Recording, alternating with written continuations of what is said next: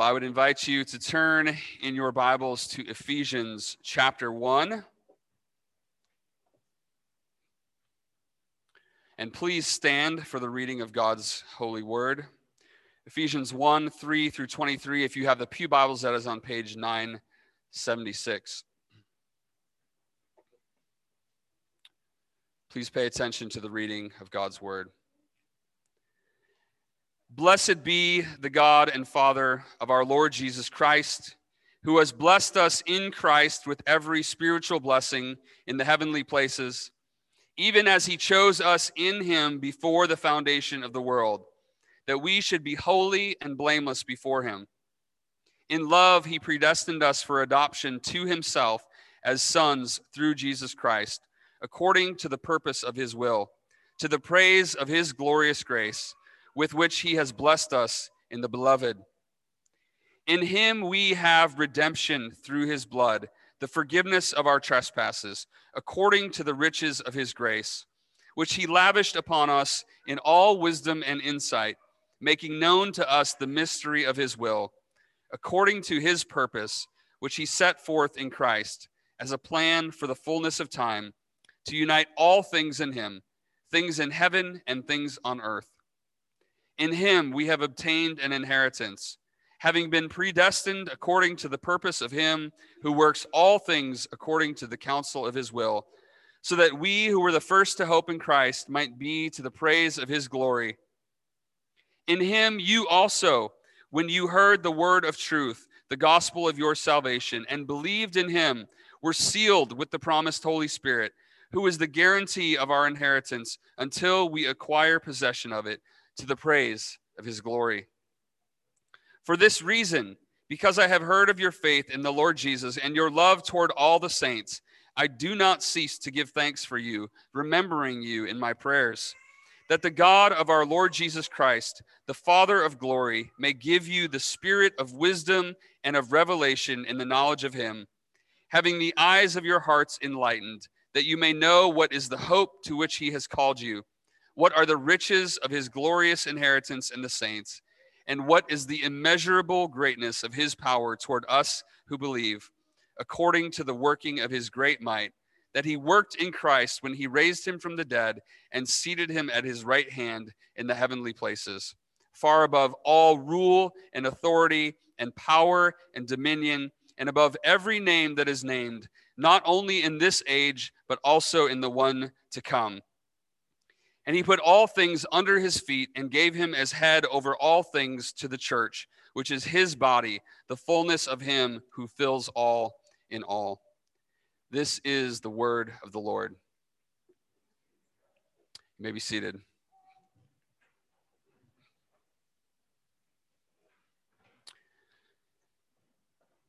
Well, I want to begin kicking off this summer sermon series with a twofold apology. The first apology is of the I'm sorry type.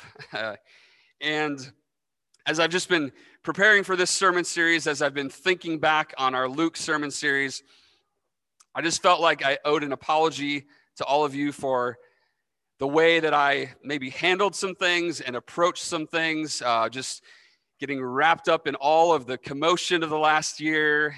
Everything that's been going on is interesting. As I was reflecting on it, I think the section we were in Luke from 9:51 until the end, where Jesus is going to Jerusalem, and there was just so much conflict, right, between Jesus and the religious leaders. And it was fitting in a sense for everything that was going on in our world, but I felt at times I kind of let some of that get the best of me.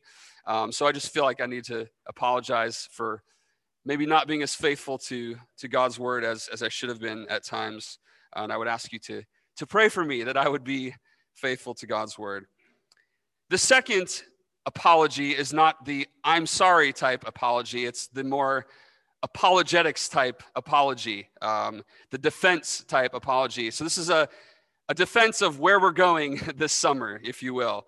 We're going to be doing a topical series this summer for the first time. It's not something that we're like biggest fans of, I guess. I'm not a huge fan of topical preaching in general, but there is a very specific purpose for why we're doing this. And I think we're going to be obviously focusing on Christ as our Redeemer, as our prophet, priest, and king. And we've mentioned this, that we're preparing to preach through the book of Hebrews in the fall. So some of these sermons are going to be a little bit different than maybe what you're used to. I'm not going to dive into Ephesians chapter 1 here and try to preach through this whole text. The first sermon series we preached here at Livingstone was Ephesians, and it took us 3 weeks just to get through this chapter. I'm not gonna unpack that. I will share a few things that I think are relevant, but so again, it's going to be a little different. Some of the messages will have a text that we're going to kind of jump off of, but we're not going to be taking deep dives into specific texts going verse by verse, and that's okay. There's no rule that says we have to do it that way or that we can't do topical sermons. I'm not, again, like I said, not against topical sermons, but I think the steady, regular diet of the people of God should be going through expositionally preaching through books of the Bible. So just a little something different for the summer. And so that's kind of my apologetic for why we're doing that. So, but let's look at Ephesians chapter 1 here. Just a few things that I want to look at that I think tie into where we're going. I love this chapter. I think it's a beautiful picture of who Christ is, of what he has done for us. And we see in this first section here in verses 3 to 11, we see who we are. We see what is true of us because of Christ. That we see that we are chosen before the foundation of the world. Again, our catechism question, Shorter Catechism 21, is who is the Redeemer of God's elect? And this is describing who we are as God's elect. We are chosen before the foundation of the world. We're predestined in love. We're adopted as sons and daughters through Christ. We're redeemed and forgiven by his blood. We have the riches of his grace lavished upon us. The mysteries of his will have been revealed to us. We have received an inheritance. We have been sealed with the Holy Spirit as we look forward to fully possessing our inheritance. Each one of those things I just mentioned is just worthy of an entire long study in and of itself.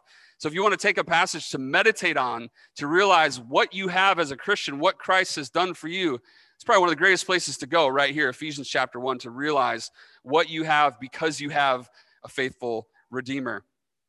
And then verses 20 to 23, I love this because it talks about what Christ has done and who he is. He's been raised up by the Father. He's seated at the Father's right hand. He rules and reigns as the King of the universe, and he is the head of the church. So if you want to know who is Jesus as our Redeemer, this is who he is and what he has done for us. Jesus is the focal point. He is the flawless masterpiece of all of redemptive history. And all of Scripture points to him, as we've seen the last 2 weeks, as we've been wrapping up Luke, right? Luke 24, we saw the road to Emmaus where Jesus appears to those two disciples and he unpacks the Scriptures for them, right? He explains everything from Moses and the prophets, how it all pointed to him. And then they run back to Jerusalem. They tell the rest of the disciples. And then Jesus shows up and he explains more to them from the Scriptures. He breaks the bread and their eyes are open. And so we see that the emphasis of all of redemptive history, all of Scripture, it's all found in the person and work of Christ, and that is where our emphasis needs to be. And that's what we're going to be emphasizing over and over this summer as we look at Jesus, our prophet, priest, and king. Simply put, Jesus is the hero par excellence. Our catechism question, who is the Redeemer of God's elect? I love the answer because it says the only Redeemer of God's elect. There is only one. The only Redeemer of God's elect is the Lord Jesus Christ, who being the eternal Son of God, became man and so was and continueth to be God and man in two distinct natures and one person forever. That answer right there just unpacks a whole bunch. You want to go back to early church history and see some of the heresies that were confronted. A lot of that is right here in this answer. So the Lord Jesus Christ alone, he is the hero that we all need. He's a hero that we need to rescue us from ourselves, to rescue us from sin and Satan and death. He's the hero we need to save us from the wrath of God. He's the hero we need to stand in our place as our perfect substitute. And he's the hero that we need to reconcile us to God and to bring us back to God. There is simply no hope of deliverance. There is no freedom from the trials and the temptations and the sufferings of this life apart from the perfect and finished work of Christ. I think human history, both ancient and modern, are filled with attempts to look for heroes in all the wrong places. We can look way back to ancient Greek and ancient Egyptian mythology. There's the plethora of gods and goddesses.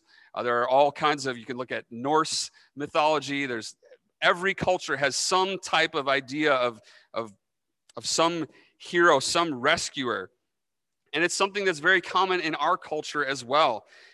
If you look back to the late 30s and the early 40s with comic books, kind of superheroes being introduced, first in comic books and then starting to become into film. I just this week, I Googled the words superhero craze, and it was just fascinating to see all of the articles, all the different analyses of like how this affects our lives, how this just even affects the film industry with all this emphasis on superheroes and all these superhero movies. And I'll admit, this isn't really my thing. Like I never read comic books as a kid. I just don't get into it. I'm totally fine if that's your thing. Not against it at all. It doesn't really captivate my attention, but I think the idea of it is fascinating to me, how captivating it can be. And I think the thing that's interesting to me as I think about it is that is this desire. Again, we could go way back, right, to like ancient Greek culture, Egyptian culture. This is a desire that humans have always had. We want this hero who's going to win in the end. We want someone who's going to come and defeat the bad guys, right? And we want someone who is both human, but also has special powers, who can do things that we can't.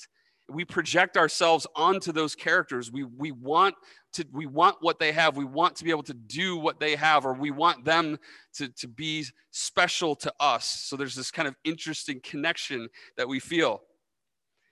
And I think Westminster Shorter Catechism points us right to that.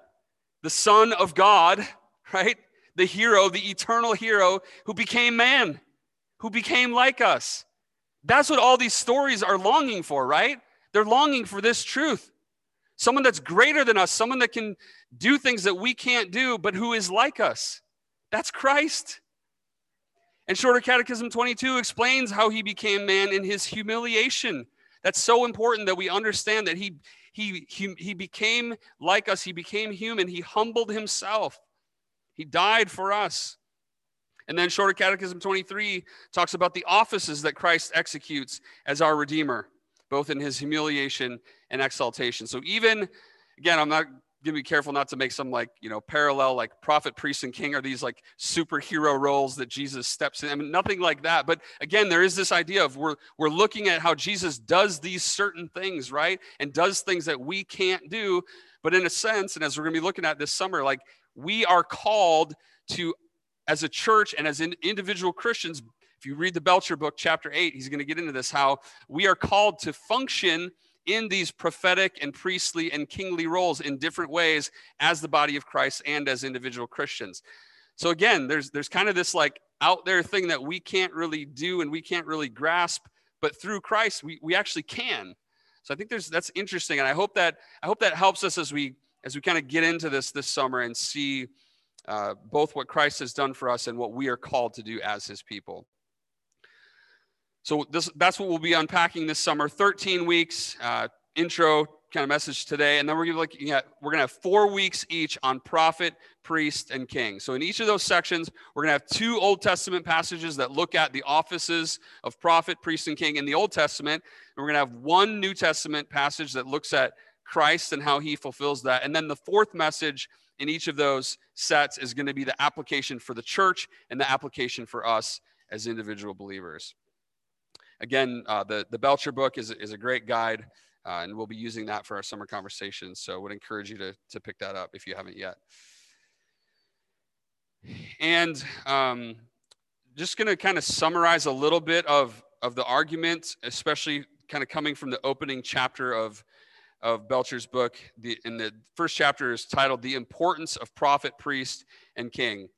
So he begins laying the foundation for the roles of prophet, priest, and king in Genesis chapters 1 through 3, where Adam and Eve were to exercise dominion over all of creation. So that's that idea of kingship. And then we're told in Genesis 2:15 that the Lord God took the man and he put him in the Garden of Eden to work it and to keep it. Now, this is really fascinating. The words here, the word work, the Hebrew word for work is avad, which is the word that means to serve or to work. The word for keep is the word shamar, which we talked about this a little bit in several of the Psalms that we looked at last summer, to guard or to keep. When the psalmist is praying for God to guard him and keep him, that's the word that's being used there, that word shamar. It's a pretty popular Hebrew word. So work and keep. It's interesting because both of those words are used of the priest's work in the tabernacle throughout the book of Numbers. So there's this idea that what Adam and Eve were called to do in the garden, it was God's tabernacle where they were to actually act in priestly roles of guarding and keeping the garden. And that's what the priests in Israel then would go on to do, that same work of guarding, of working and keeping the tabernacle. So, and we'll get into that a little bit more. Thirdly, then, the prophetic role is how they handle the word of God. They didn't handle it well, as we know, right? They not only disobeyed God's command to not eat of the tree of the knowledge of good and evil. Remember that when Satan came to them and said, did God really say? What did Eve do, right? She twisted God's words. So Adam and Eve failed big time. They failed in their prophetic role, they failed in their priestly role, and they failed in their kingly role. But God, in his faithfulness, did not leave his people without prophets, priests, and kings to lead them and to represent them. Even before Israel as a nation is officially born, Abraham actually operates in all three of these different roles. Then after him, the roles get separated out. Moses is going to be operating very clearly as a prophet. Aaron, his brother, will be operating as a priest. Samuel comes, he operates as a prophet and a priest. And then David comes and operates as a king. And as we see, as we go through the Old Testament, obviously there's other kings who come after them. There's other prophets and priests who come after them. And sadly, but not unexpectedly, these offspring of Adam and Eve, they also fail where Adam and Eve failed. They were not the heroes of the story. They were not the heroes that we want them to be, right? We read the story of King David, how he's this little runt, right, who gets picked to be king. And it's like, oh, here we go. You're reading it, and here's this guy who's finally going to be the hero. But then, right, he falls, right? He fails. Moses, Aaron, they all fail. And Israel as a nation, it did not fulfill its mission to be a light to the nations as they executed their prophetic role to proclaim God's word, and their priestly role of serving God in the temple, and their kingly role in extending God's kingdom. And when we close the book at the end of the Old Testament, we are left with a deep sense of disappointment. There is an empty kind of helplessness at the inability of humanity to get it right? The people are in exile, and we're wondering what's going to happen, what's going on, is God going to be faithful? There's this long period of God's word not coming to his people. But as soon as we open to the New Testament, as soon as we turn the page over, the opening verse explodes off the page. The book of the genealogy of Jesus Christ, the son of David, the son of Abraham, Matthew 1:1. The book of the genealogy of Jesus Christ, the son of David, the son of Abraham. You see what happens here? The New Testament opens up after that long time of silence, that long time of darkness in the Old Testament, and it explodes off the page saying, the son of David, the perfect one, the one we've been waiting for, the son of Abraham, the son of God, he is here. He has come to rescue his people. And this is just an amazing transition from the failure to the success of Christ and what he can do, what all these others in his place failed to do. Now, there's other frameworks that we can follow throughout Scripture, there's other ways to understand kind of the flow of biblical theology, but this one is massive. We can't miss this. If we miss this, we can't understand the flow of Scripture. We can't understand the argument of why Christ had to come. So we have to get this. We have to see this. And hopefully, as we dig in deeper this summer, this will help us to understand and see that more clearly and embrace Christ as a result. So this son of David, the son of Abraham, he is also the son of Adam, the true and better Adam. As we love to sing in that great song, "Come behold the wondrous mystery." Come behold the wondrous mystery. He, the perfect Son of Man, in his living, in his suffering, never trace nor stain of sin. See the true and better Adam come to save the hellbound man. Christ, the great and sure fulfillment of the law, in him we stand. Christ is the true and better Adam. Paul explains that in Romans 5. He also explains it in 1 Corinthians 15. 1 Corinthians 15, 21 and 22, he says, "For as by a man came death, by a man has come also the resurrection from the dead. For as in Adam all die, so also in Christ shall all be made alive." Where Adam and Abraham and Moses and Aaron and David and all of the other prophets, priests, and kings, where they failed, our Lord Jesus Christ proved victorious. The next three questions in the Shorter Catechism are about how Christ executes these offices. And we'll be digging into these more, but I'm going to read them, and I would encourage you to go back and look at these. How doth Christ, question 24, how doth Christ execute the office of a prophet? Answer is that Christ executed the office of a prophet in revealing to us by his word and spirit the will of God for our salvation. Question 25, how doth Christ execute the office of a priest? Christ executed the office of a priest in his once offering up of himself a sacrifice to satisfy divine justice and reconcile us to God, and in making continual intercession for us. We're looking specifically at these things when we dig into the book of Hebrews. Question 26, how doth Christ execute the office of a king? Christ executed the office of a king in subduing us to himself, in ruling and defending us, and in restraining and conquering all his and our enemies. So Christ's work as prophet, priest, and king, both in his humiliation, so his birth and his life and his death, and in his exaltation, his resurrection, his ascension, his session, sitting at the right hand of the Father, and his reigning as king, all of these things have serious implications for the church. They have serious implications for us as individual Christians as we seek to proclaim in that prophetic role, as we seek to serve in that priestly role, and as we seek to extend the kingdom of God in that kingly role. I was thinking about this a little bit, and maybe you hear all that and you can maybe feel like a little schizophrenic or kind of split personality. How can we do all these things simultaneously and wear all these different hats? I was just thinking about my own life. I'm a husband, and I'm a father, and I'm a pastor. I'm more things than that, but those are three things that I am, right? And I can't do all of those things always at the same time fully to the best of my ability. If I want to be able to give full attention to Lindsay, maybe we need to get away and get a babysitter, right? And get out of town for the weekend so that I can give all my attention to being a husband. If I want to give full attention to my duties as a pastor, to doing sermon prep and other things, maybe I need some undistracted time here at the office, right? I need to be able to get away and focus on what I'm doing. And the danger, I think, for me is that I can very easily do any one of those three things to the exclusion of the others if I'm not careful.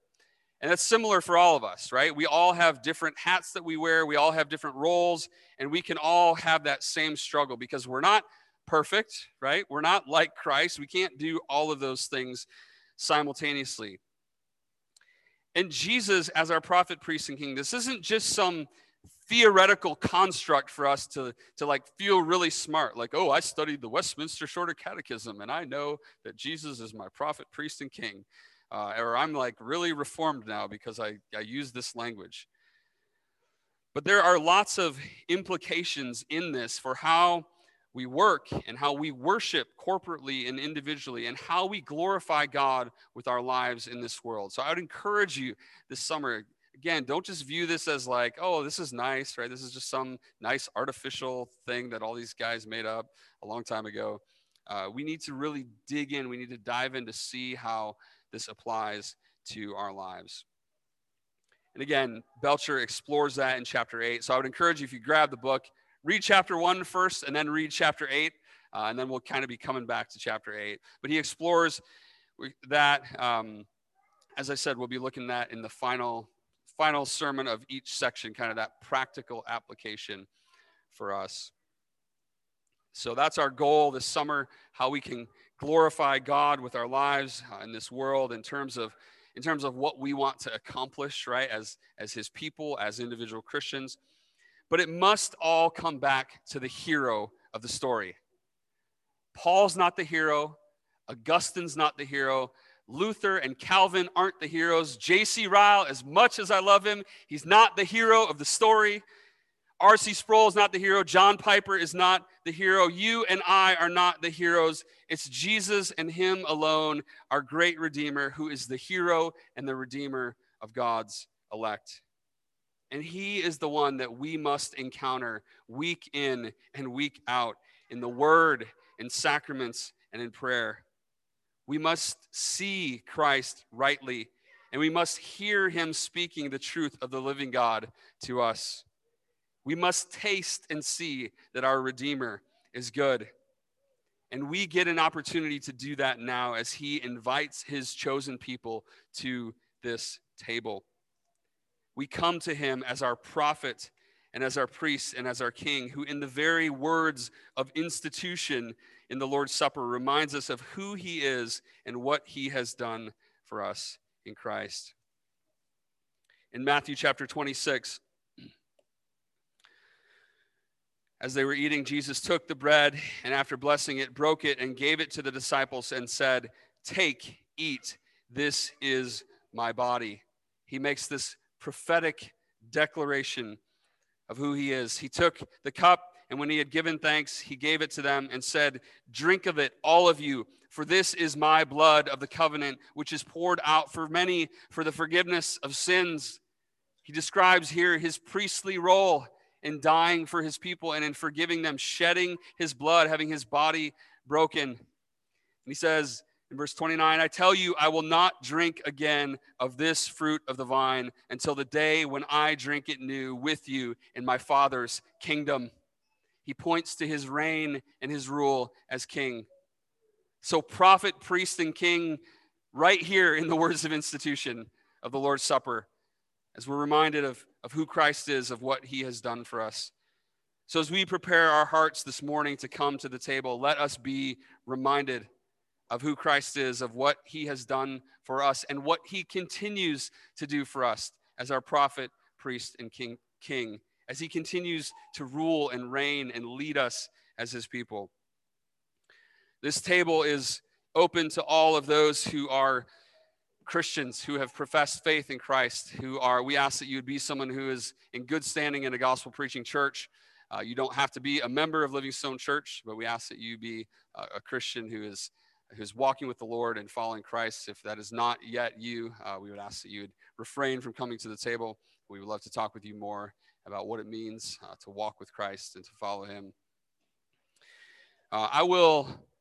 I'm going to pray for the kids first before the adults come down. Then we'll come down. I think everyone's pretty familiar with the drill here. Come down, take one stack. The bread and the wine or juice are together in one stack. Return to our seats, and we'll all partake together. So let me pray for the kids. Father, thank you for the young ones among us who have not yet come to the table. God, we ask that you would do a work in their hearts. God, revealing to them your will, revealing to them from the scriptures who Christ is as prophet, priest, and king, revealing to them their sin and their need for a Savior. God, we ask that you would bring these little ones to faith and repentance. that their eyes would be opened, that their hearts would be opened to see Christ, to embrace him by faith. God, we pray for the parents that you would strengthen them. God, equip them to do the work that you have called them to do in leading these little ones to you. We pray in Jesus' name. Amen.